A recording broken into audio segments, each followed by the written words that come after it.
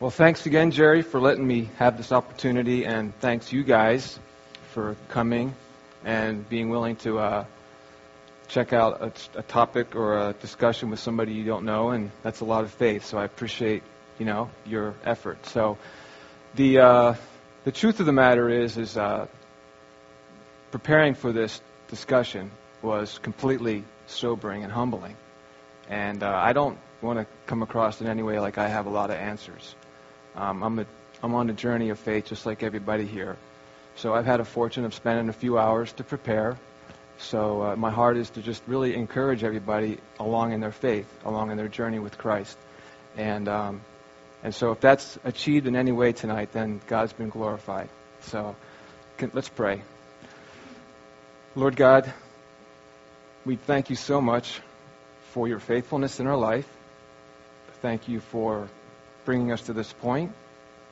And Lord, we want to draw near to you right now. We are grateful for a church that would provide opportunities like this to dedicate. And so, Lord, we come to you by faith, believing that you're a good God who likes to reward those who seek you. And yet, we're desperate to hear from you, like thirsty deers and headmans who look to their mistress. We're desperate for you, Lord God. So we look forward to your blessings, and we treat this time as a time of celebration because we're going to have fun being with you and learning about you. Amen. So I have an outline on one side and a worksheet on the other, and we'll go through those things. And obviously we're talking about the theology of God, and the direction I'd like to go tonight is sort of marrying the discussion last week with Revelation, and then the next discussion is going to be on the doctrine of man, being image bearers. And I wanted to present theology proper in that, sandwiched in that way, so that we're not just making this an academic exercise. There's a purpose for all of this with God's plan. So we're going to begin with looking at some errant views, and we call them heresies, of what the Trinity is. We're going to then briefly look at some scriptures that defend the deity of Christ and can argue against those heresies. We're going to take a brief look at the Orthodox view of the Trinity and the oneness of God, the three-in-oneness. And then we're going to use special revelation as an example of how a God with one substance and three persons works in real time through the Bible. And we're going to then look at two attributes, one incommunicable and one communicable. We're going to define those separately, and then we're going to look at them relative to one another. And like I said, I hope by this discussion we're encouraged in our faith with God, and we're also able to take a genuine look at ourselves and appreciate the relationship that we have with Him. So over the centuries and whatnot, the tendencies to when we study the Trinity is to go in one of two directions. We can, we can obliterate the differentiations in the Trinity, and we end up with an argument for unity or monotheism. Or we can accentuate the distinctions in the differentiations of the Trinity, and what we end up with is an inferior substance. There's four examples of this errant view or heretical view. One is adoptionism, another is modalism, a third is Arianism, and a fourth is subordinationism. And we just want to briefly go through these, and if you want to get your Bibles and open up to Hebrews 1, we're also going to use that text to defend the deity of Christ after we look at these briefly. Adoptionism states that Jesus' divinity lies in a special relationship with God the Father and Jesus beginning at his baptism. Jesus was below God, but he was above humans. The Logos in John 1 was considered to be one with the Father, but Logos was not a distinct person. The Logos was thought to exist in God as reason exists in man. This impersonal power then came upon Jesus, the man Jesus, at his baptism. Prior to Jesus' baptism, he was wholly human, and as a reward for his exceptional moral virtue, Jesus was adopted as God's Son and empowered by the Spirit, not the Holy Spirit, through which he subsequently performed his miracles. And in this sense, Jesus was deified. Jesus was divine by virtue of a received power. And because it was believed that God could not suffer, the Logos flew back to God the Father just before Christ died on the cross. Modalism states that God exists in three different modes. One God who comes in three different modes, or masks, and the mode that is manifest depends upon the need upon the hour. This view denies the real distinctions of the persons of the Godhead. Father, Son, and Holy Spirit do not stand for real distinctions, but are simply different names and for different times. Arianism states that God the Son was at one point created by God, and before that time God the Son did not exist, nor did the Holy Spirit, but only the Father. Though the Son is a heavenly being who existed before the rest of creation, and who is far greater than all of creation, he is still not equal to the Father. Jesus, like the Father, Jesus is like the Father, but he is not of the same nature or substance as the Father. Jesus was the first created being. He becomes an agent of creation. He rules, but does so as a created being, greatly exalted, but nonetheless created. The power of God worked in Jesus. And then subordinationism. This is slightly different than Arianism. Whereas Arianism held that the Son was created and was not divine, subordination held that the Son was eternal and divine, but still not equal in substance to the Father. Thus the Son was subordinate or inferior in substance to God the Father. So as we read through those, our red flags should have been going up, and the main theme to all these errant views or heretical views is an attack on the deity of Christ. And so, to edify ourselves and to speak with perhaps unbelievers who might be holding on to these views, there are some very significant scriptures that can be used to defend the deity of Christ. John 1, Hebrews 1, Colossians, the 7 I Ams in the Gospel of John are very important scriptures to use to defend the deity of Christ. I want to look at John 1:1 briefly. The verse states, "In the beginning was the Word, and the Word was God, and the Word was with God, and the Word was God." In the beginning was the Word, and the Word was with God, and the Word was God. Those three clauses I just want to look at briefly. Of course, in the beginning was the Word.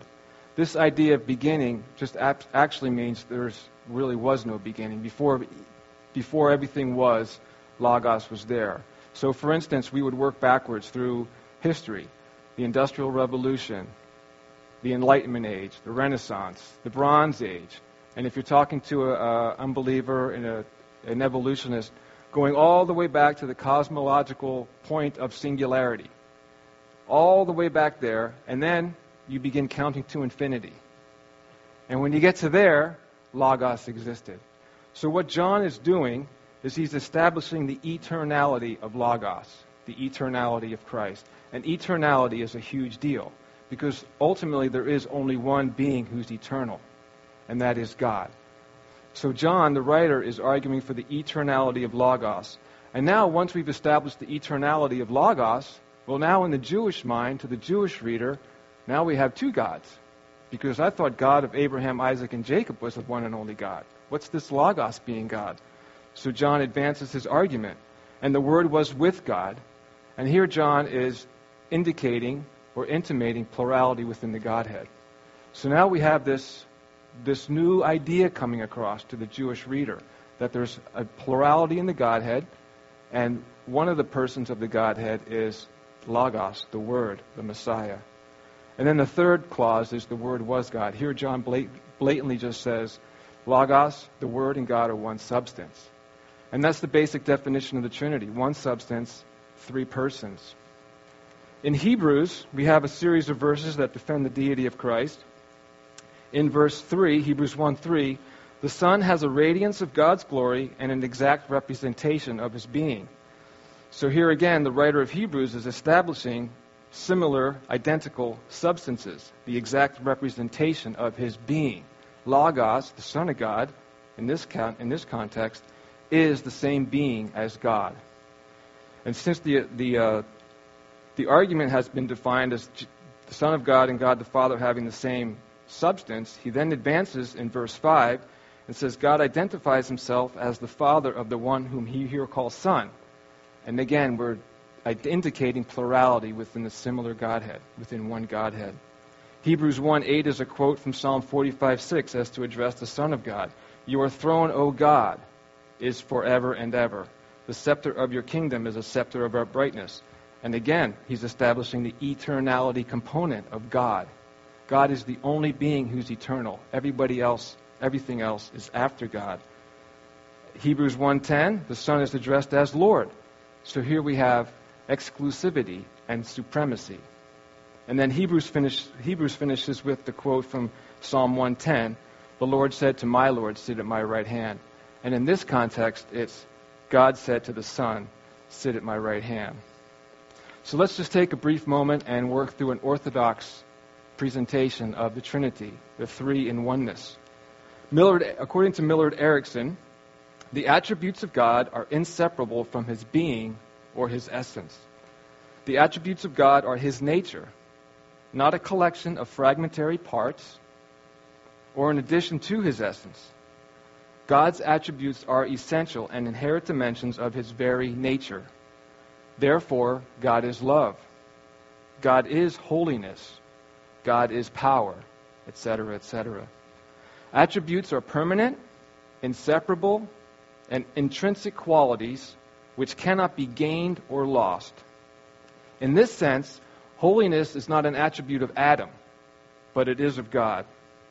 This is huge because God is and does not grow. He is holiness, grace, and mercy. God is these things perfectly and has always been eternally past and eternally future. We're the ones who grow and change in these characteristics. The attributes of God are those qualities that constitute what he is, the very characteristics of his nature. And we're not speaking about his acts, creator, guiding, and preserving. We're not talking about his roles as creator, guide, or preserver. We're talking about his substance, his characteristics. The attributes of God are qualities that the entire Godhead share equally, and that's huge too. The Holy Spirit, God the Son, and the Father, they share all these qualities equally. One is not superior in substance or essence to another person of the Trinity. So the point here is that the attribute is not separate from the substance. The substance is the attribute, and the attribute is the nature of God. A technical definition might sound something like this. 3 in 1, the one Godhead exists simultaneously in 3 personal beings. The Godhead exists undivided in divided persons. There is an identity of nature in the 3 persons. The Godhead shares the same substance and essence, but what differentiates them is their roles. While the 3 members of the Trinity can be distinguished numerically as persons, they are indistinguishable and inseparable in their essence or substance or being. And for an example, with revelation, special revelation, general revelation, we see unity, an identical substance in the Godhead. Revelation originates with the Father, it proceeds through the Son, and it's completed in the Holy Spirit. It's not 3 revelations. It's one revelation in which all 3 persons are involved. Whew. That's a lot. But, the blessing for us is that studying the Trinity is not all cerebral and academic. God is knowable. And it does take some effort. We're to love God with all of our heart, soul, mind, and strength. So there is some effort required to learn this God that we love, who has blessed us. And it's important because, we're tired of man-made constructs and paradigms that fail us. We need truth. We all have struggles and trials in our life, and when those waves come upon us, we need a rock. And it's important that we know to some degree of solitude who we are following and who's, working through us and in us. So it is helpful to take some time and read some guys who know a lot, like Millard Erickson and Grudem, and it will really bless you, learning about the substance and attributes. And if we want to back up, the study of the nature of God needs to include the names that God has chosen for himself. A very relational way to learn who God is to look at the names that he chose for himself. It's very vital. I want to look at 3 scriptures, Exodus 3, Exodus 20, and Deuteronomy 6. These are very famous scriptures, the burning bush in Exodus 3, the Mount Sinai 10 Commandments, and then the Shema, the Hebrew song, in Deuteronomy 6, 4 through 5. God also said to Moses, "Say this to my people, the Lord, the God of your fathers, has sent me to you. This is my name forever, and thus I am to be remembered throughout all generations." Exodus 20, "I am the Lord your God, who brought you out of the land of Egypt, out of the house of slavery. You shall have no other gods before me. You shall not make for yourself a carved image, for I, the Lord your God, am a jealous God. You shall not take the name of the Lord your God in vain." Deuteronomy 6, "Hear, O Israel, the Lord, our God, the Lord is one. You shall love the Lord your God with all your heart and with all your soul and with all your might." And of course, these Exodus passages are the initial moments when God introduced himself to his people.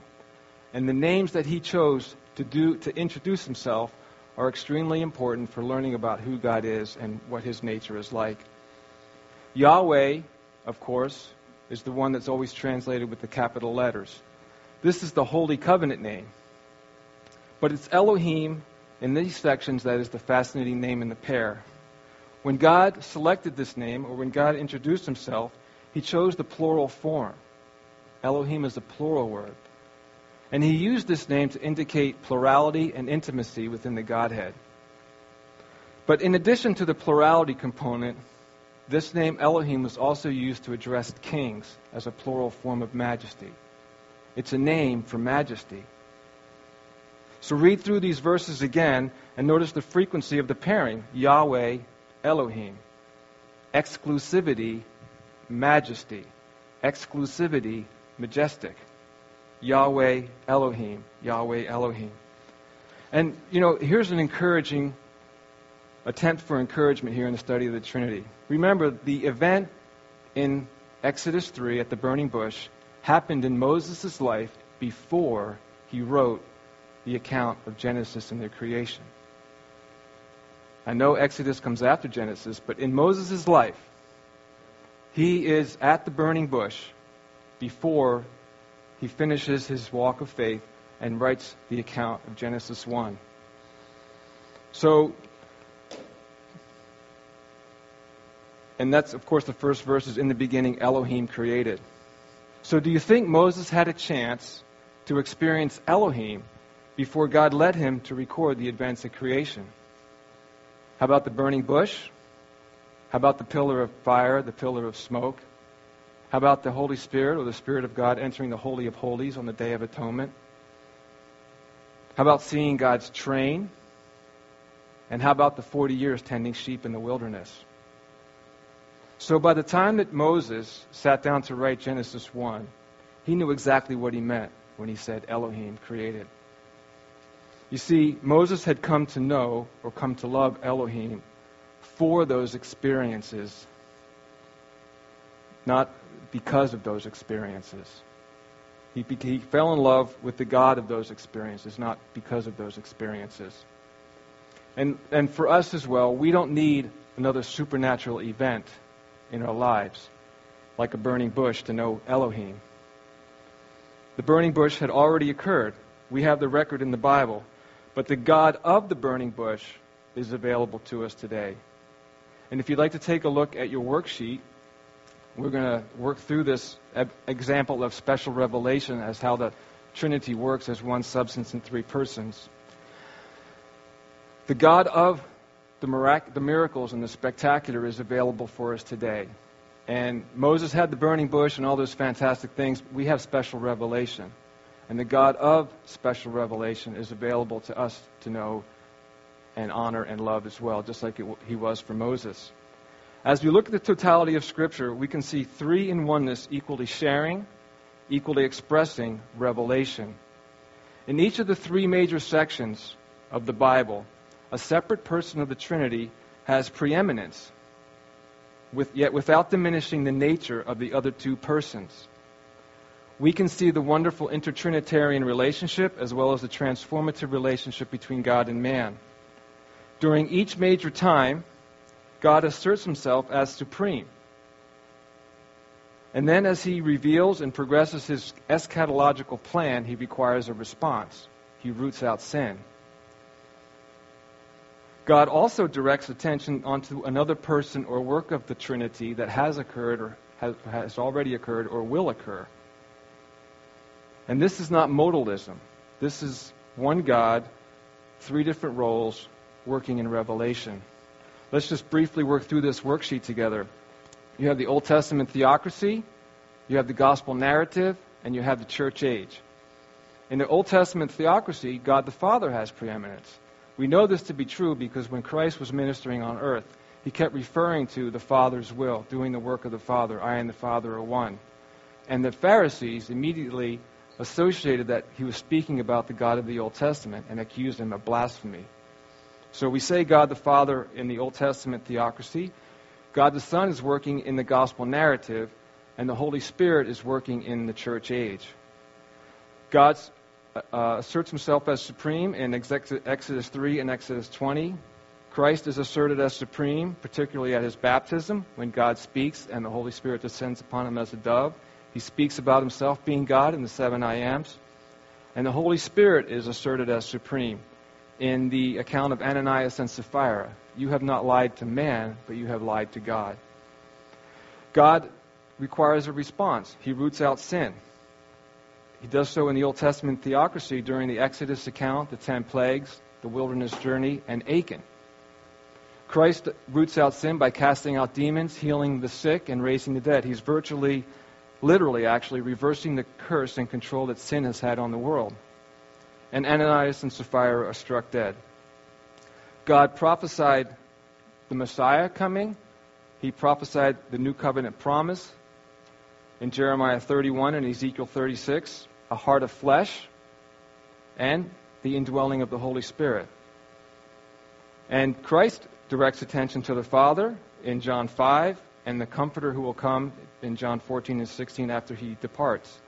And the Holy Spirit does the same thing by continuing the work of Christ. He doesn't introduce a new work, he continues Christ's work and fulfills the work of the new covenant in 2 Corinthians 3 that God had prophesied back in the Old Testament. God's presence also advances through the Scriptures. In the Old Testament theocracy, God's presence is experienced on selectively anointed individuals. God's presence in Christ's ministry is experienced as he dwells among his people. And then in the church age, God's presence is experienced in our hearts. And I wanted to portray that progression, and that's very important for my point here. And that is the God of the spectacular miracles and wondrous events of the Old Testament, as he was revealing himself, is also available for us as we understand how he works in his special revelation.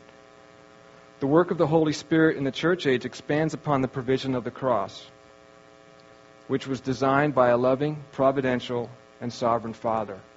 God the Father decides, God the Son provides, and the Holy Spirit guides. By taking a look at the totality of Scripture, we can gain a true understanding that God is a person, and he is personal. He is an individual being with intellect, emotion, self-consciousness, and will. He is capable of feeling, choosing, and having reciprocal relationships with other personal and social beings. Every person desires to be a part of something greater than him or herself. Yet ideas and ideologies and causes are not the same as a personal being. Our relationship with God is altogether different than any other association or identity. Let's take two other meaty, weighty, alternative worldviews for just a brief second. In Hegel's metaphysics, that German philosopher guy, Reality as a whole is one great thinking mind, and all of what most people consider to be finite objects and persons are simply thoughts of the absolute. There's no personal being, and there's no personality to which we can adhere to, or we can grow with. Hinduism. Reality is the whole of which we are individual parts. One does not relate to reality by turning outward as to an individual, but rather by withdrawing inward through contemplation. The goal of this process is to lose one's own individual identity and self-consciousness, to be in effect absorbed into the whole. Nirvana is that stage at which all individual striving ceases and one becomes simply at rest. Do these worldviews sound like Psalm 139 or Psalm 22? For you formed me in my inward parts. You knitted me together in my mother's womb. You are he who took me from the womb. You made me trust you at my mother's breasts. You can't get any more intimate and personal than those verses. This is the God of the Trinity. This is the one that we love because of all the wonderful things he has done for us. We were in a faraway land, and he has brought us home. And the scriptures are full of verses that speak to this personal, loving being. So God is obviously a personal being, and a true understanding of God is indicated in Scripture in three primary ways. He has a name, he acts, God is active, and God desires to be known. God has a name. The I Am in Exodus 3 demonstrates that God is not an abstract, unknowable being or nameless force. In the Hebrew culture, a name was selected very carefully with significance. The name was the embodiment of the person who was going to have it or bear it. God's name was not only a way to describe him or refer to him, it is him. Yahweh Elohim is God. And it is also how we can address him. God is active. From the earliest pages of the Bible, God is seen knowing and communing with his people. In Genesis 3, God comes to commune with Adam. And it's in this passage that we see that God is personable. God is seen knowing, feeling, willing, and acting. And third, God desires to be known. Scripture is God's self-revelation. The Bible is not a defense argument for the existence of God. God's self-existence and his self-disclosure are assumed in Scripture. The Bible begins with the assertion, in the beginning God created the heavens and the earth. He selectively chose what he wanted to reveal so that he could be known. And God's mission is to be known throughout the entire world. We see this in the Garden of Eden when he told Adam to be fruitful and multiply. His desire was that Adam's offspring would be known throughout the entire world. We see it again in the Abrahamic covenant in Genesis 12 and 15, that God desires the peoples of every nation to know him. A true understanding of God can be known, and for great reason. We have tremendous hope in the fact that, Peter tells us in 2 Peter 1:3, that God's divine power has granted to us all things that pertain to life and godliness through the knowledge of him. God's passion, his purpose and intent is to be known so that we can enjoy a deep and abiding relationship with him. J.I. Packard, in Knowing God, reminds us that if you want to be useful in our day, if you want to have a great energy for God, have great thoughts about God, and display great boldness for God, if we are to have a great contentment in God, we must know God in all of his glory and splendor. We must become God-centered. Because God is a person, our relationship with him has a dimension of warmth and understanding. God is not a bureau. He's not a department. He's not a computer that dispenses needs. But he is one, and he's not one to only receive what we offer either. He is living. He is a living and reciprocating being. He's not merely one whom we hear about, but one whom we know and trust. God is the end in himself, and not a means to an end. He is of value to us for who he is in himself, not merely for what he does. The rationale from Exodus 23, "You shall have no other gods before me," comes from the preceding verse. "I am the Lord your God who brought you up out of Egypt." We misread this text if we conclude that they were to love God for what he did, that out of gratitude they were to make him their only God. Rather, what he had done was proof of who he is. It is because of who he is that he is loved and served, not only supremely, but exclusively. And as we come to know God and discover more about him, we recognize that there's two major categories of attributes. We have communicable and we have incommunicable. The communicable attributes are those qualities of God for which at least a partial counterpart can be found in people. Love, while infinite in God, is in partial form in us. Incommunicable attributes are those unique qualities for which no counterpart can be found in people. Example, omnipresence. God is everywhere simultaneously. I want to look at one incommunicable attribute and one communicable attribute. I want to define them separately and then look at them in relationship with each other. The incommunicable attribute we're going to look at tonight is the independence of God. And that has two components: self-sufficiency and self-existence. Self-sufficiency is God possesses all powers intrinsically. He has all capacities in and of himself. He is always infinitely wise and able to discern what is best for anything and everything. The power of God is his intrinsically. He has all things necessary for every task. He does not need us to help him with anything, even though he may choose to use us. He possesses every quality within himself intrinsically, and he does so without limit. He is in and of himself sufficient for all things.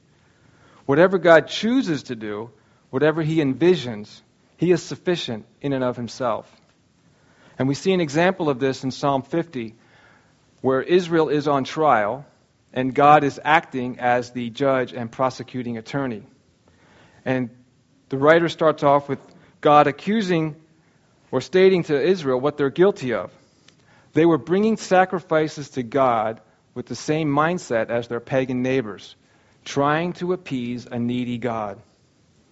Errant theology teaches that God created us because he is lonely and needed fellowship. I am here to supply something for God. This is transferred into Christian service and mission. It's taught that God wants a certain people group to believe, but he can't do it without you. Will you go? This is not just wrong, it's blasphemous. It turns the God-creator relationship on its head, stating that I supply something that God needs. That's not self-sufficiency. Could God be God without the world? We have to say yes, because God is eternal and the world is not. He is the same God before and after creation. Why are we here? And why does God demand so much from us, such as take up your cross and follow me? He wants my whole life.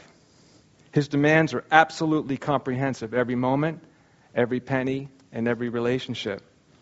I believe we'll attempt to answer that question as we look at the second attribute in the communicable category. The second component of self-existence the second component of independence is God's self-existence. God has existence within himself. It is his nature to exist. God is not caused to exist, as is everything else. Everything else owes its existence to something else, either directly or indirectly. But God is necessary. We are contingent. God cannot not exist. In John 5:26 we read, "The Father has life in himself, and has so granted the Son also to have life in himself." The I am, in Exodus 3, gives the notion of the being of God. This term means more than eternality or existence, but it does not mean less. The very point of Genesis 1 is that God was already there in the beginning. He has no beginning. God's existence is necessary and non-contingent. This is different than eternality with relationship to time. John Frame in The Doctrine of God has stated, God is self-attesting and self-justifying. He not only exists without receiving existence from anything else, but also gains his knowledge only from himself, his nature and his plan, and serves as his own criterion for truth. His righteousness is self-justifying. It is based on the righteousness of his own nature and on his status as an ultimate criterion for rightness. God is by nature self-existent. In Romans 11:36 we read, "For from him and through him is glory forever." How important is this? Self-existence and self-sufficiency. How important is this to the God that you worship compared to all the other false gods, the human constructs and paradigms? In all traditions of thought, I'm going to go through a postmodern theme here. I want you to compare God's self-existence and self-sufficiency to our postmodern culture. Ideally, let me start over again. In all traditions of thought, secular as well as religious, there has been a search for something self-existent, an ultimate cause of being, an ultimate standard of truth, an ultimate justification of right. Could this reality serve as a redemptive window into our own culture today? What do we hear a lot of today? Everything happens for a reason. How about the need to get closure? Ideally, the metaphysical absolute, the epistemological and ethical norms should all be grounded in one being. But non-Christian thought has found it impossible to locate all of these ultimates into a single principle. Part of the problem is that non-Christian thought has determined that its absolute being is an impersonal being or idea. But impersonal beings cannot love. They cannot serve as a norm for knowledge, ethics, and metaphysics. And this is the tragic part. This is our culture today, right here. So many non-Christians have given up on the quest for an absolute, preferring to embrace meaninglessness and chaos. The non-Christian substitutes for God have failed, just like the idols in Psalm 50. Only the God of Scripture can give unity and meaning to human thought and existence. That's self-sufficiency and self-existence. I think that's very important with learning about God, the God that we love and who we appreciate so much for what He's done in our lives. And as created beings, we do have some attributes that we share in common with God. And the communicable attributes are broken down into three categories: intellectual attributes, moral attributes, rulership attributes. Some examples of intellectual attributes include omniscience. God is all-knowing, yet we also have the capacity for knowledge. God is all-wise, and yet we also have a capacity to grow in wisdom. And God is divine truthfulness, and He expects us to be truth-tellers. Rulership attributes include freedom, and that can briefly be defined as God will act freely according to His characteristics and His nature. He's not going to build huge rocks that He can't pick up. Omnipotence. God is all-powerful, and yet we're given the opportunity as His image bearers to experience power over sin. Genesis, Peter, and Revelation talk about a kingdom of priests or kingly priesthood. I believe that part of being a redeemed follower of Christ, I'm given the privilege of being a ruler in life and not being ruled by life. And there's an element of submission and faith involved, waiting and trusting God to bring fruit and bring me to an understanding of that in all the areas of my life. But I'm not to be overwhelmed and overcome by the trials of this world and other major concerns. I believe God is going to bring me through at some point. And of course, sovereignty. God is sovereign over all things, and we're capable of governing ourselves and creating laws and such things to image Him in that capacity. The third category is moral attributes: God's goodness, God's holiness, and His love. And I would just like to briefly go through this communicable attribute of love, which in God is infinite and in us is in partial form. The Bible has two words that it uses for love. The one is the Hebrew, the hesed love. This is the Old Testament word for loving kindness or mercy.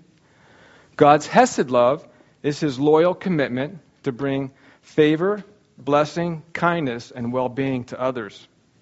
There's two sides to this meaning. His loyal commitment, and His goodness. So why did God keep bringing Israel back? Nothing commended His favor to them. And how about Abraham's disobedience? The answer is found in God's hesed love, His loyal commitment, and His goodness. And of course, the New Testament uses the word agape. Agape love is an in spite of love, not a because of love. God loves us in spite of our rebellion. And as we look at the communicable attributes, we do need to exercise a bit of balance. It's easy to so overemphasize one side that we diminish the other side. For example, we can so overemphasize justice and judgment, we forget about forgiveness and mercy. A good example of this would be to contrast Jonathan Edwards' famous sermon with a sinner in the hands of an angry God, or a modern-day Robert Schuller or Joel Osteen sermon that would so overemphasize God's love that there's no concern for judgment. We could do the same thing with God's unchangeableness, His immutability. God doesn't change as an incommunicable attribute, but we also have a communicable attribute of emotions. How do we balance those together? How do we look at those together? And of course, we took independence and love, and I'd just like to wrap up here with looking at those in relationship to one another. Is it not true for God to love unconditionally, He must be self-sufficient? Why would this need to be? Suppose He did have intrinsic needs, then He would not love unconditionally. God does not love us because He is self-sufficient. God's love is not causal. He is able to love us unconditionally because He is self-sufficient. It gets back to that Exodus 20 passage. The purpose of not having any other gods before them, and the reason that God rescued them and wanted their commitment, they weren't to love Him because of what He did for them. He did wonderful things for them because of who He is. God revealed Himself in so many spectacular ways to Moses, and Moses did not fall in love and follow God because of those events. He fell in love with the God of those events. And that's how we can look at these two attributes together, God's independence and His love. So why are we here? We asked that question earlier. If God does not need us, why are we here? What's the whole point? Though He is self-sufficient, though He needs nothing, and is infinitely rich in Himself, yet He desires to share His bounty with us. This is getting back to the hesed love, the agape love. God's purpose with us is not to get from us what He needs, but rather to shower upon us what we need. His purpose is to fulfill our lives, to fill our emptiness. I exist as a child of God to be loved by God. Our reason for being is so that we could be loved by Him. My number one purpose for existing is to be loved by God. Only as we are loved by Him, my folly can be replaced with His wisdom. My weakness can be made strong in His strength. Only then can I experience the fullness of God. So as we think through that discussion, compare that to the false religions of this world. When we go to minister to our unbelievers, I know the South Tampa community group has a ministry to women who have had it really rough. How would that message come across to those women? The understanding of God's self-sufficiency, His self-existence, yet He desires to love them, not to get something from them. They've been beaten up with that idea their whole life. But rather, God is killing Himself literally to love on people. So I just have one rhetorical question. When we talk about God's love, we talk about love of God. Is that the love that exists within God, or is it our love for God? And I use small g's because it's easier to write.